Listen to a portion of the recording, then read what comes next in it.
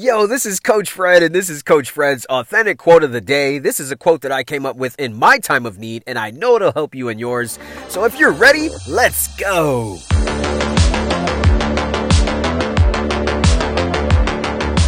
What is up? Today is Sunday, August 25th, 2021. This is my quote of the day. You can find this message everywhere, man. Any podcast platform. Also, be sure that you search me on social media at The Real Fred Lee, because you'll find this quote on my story feed, man. And then go to my website, therealfredlee.com. Let's get to the quote.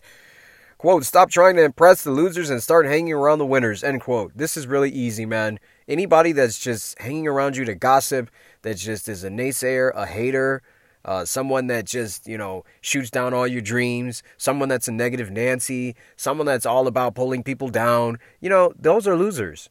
You don't need to impress them. There's nothing they have that you want. There's nothing they have that'll increase your ability to be better. You need to get around people like me, positive, upbeat, outgoing, people that'll push you, people that want to see you win and succeed, people that want to see you do better in life, people that add energy to your life, that make you feel good. You need to be around more people like that. If you're feeling down and out, it's because of the company that you keep.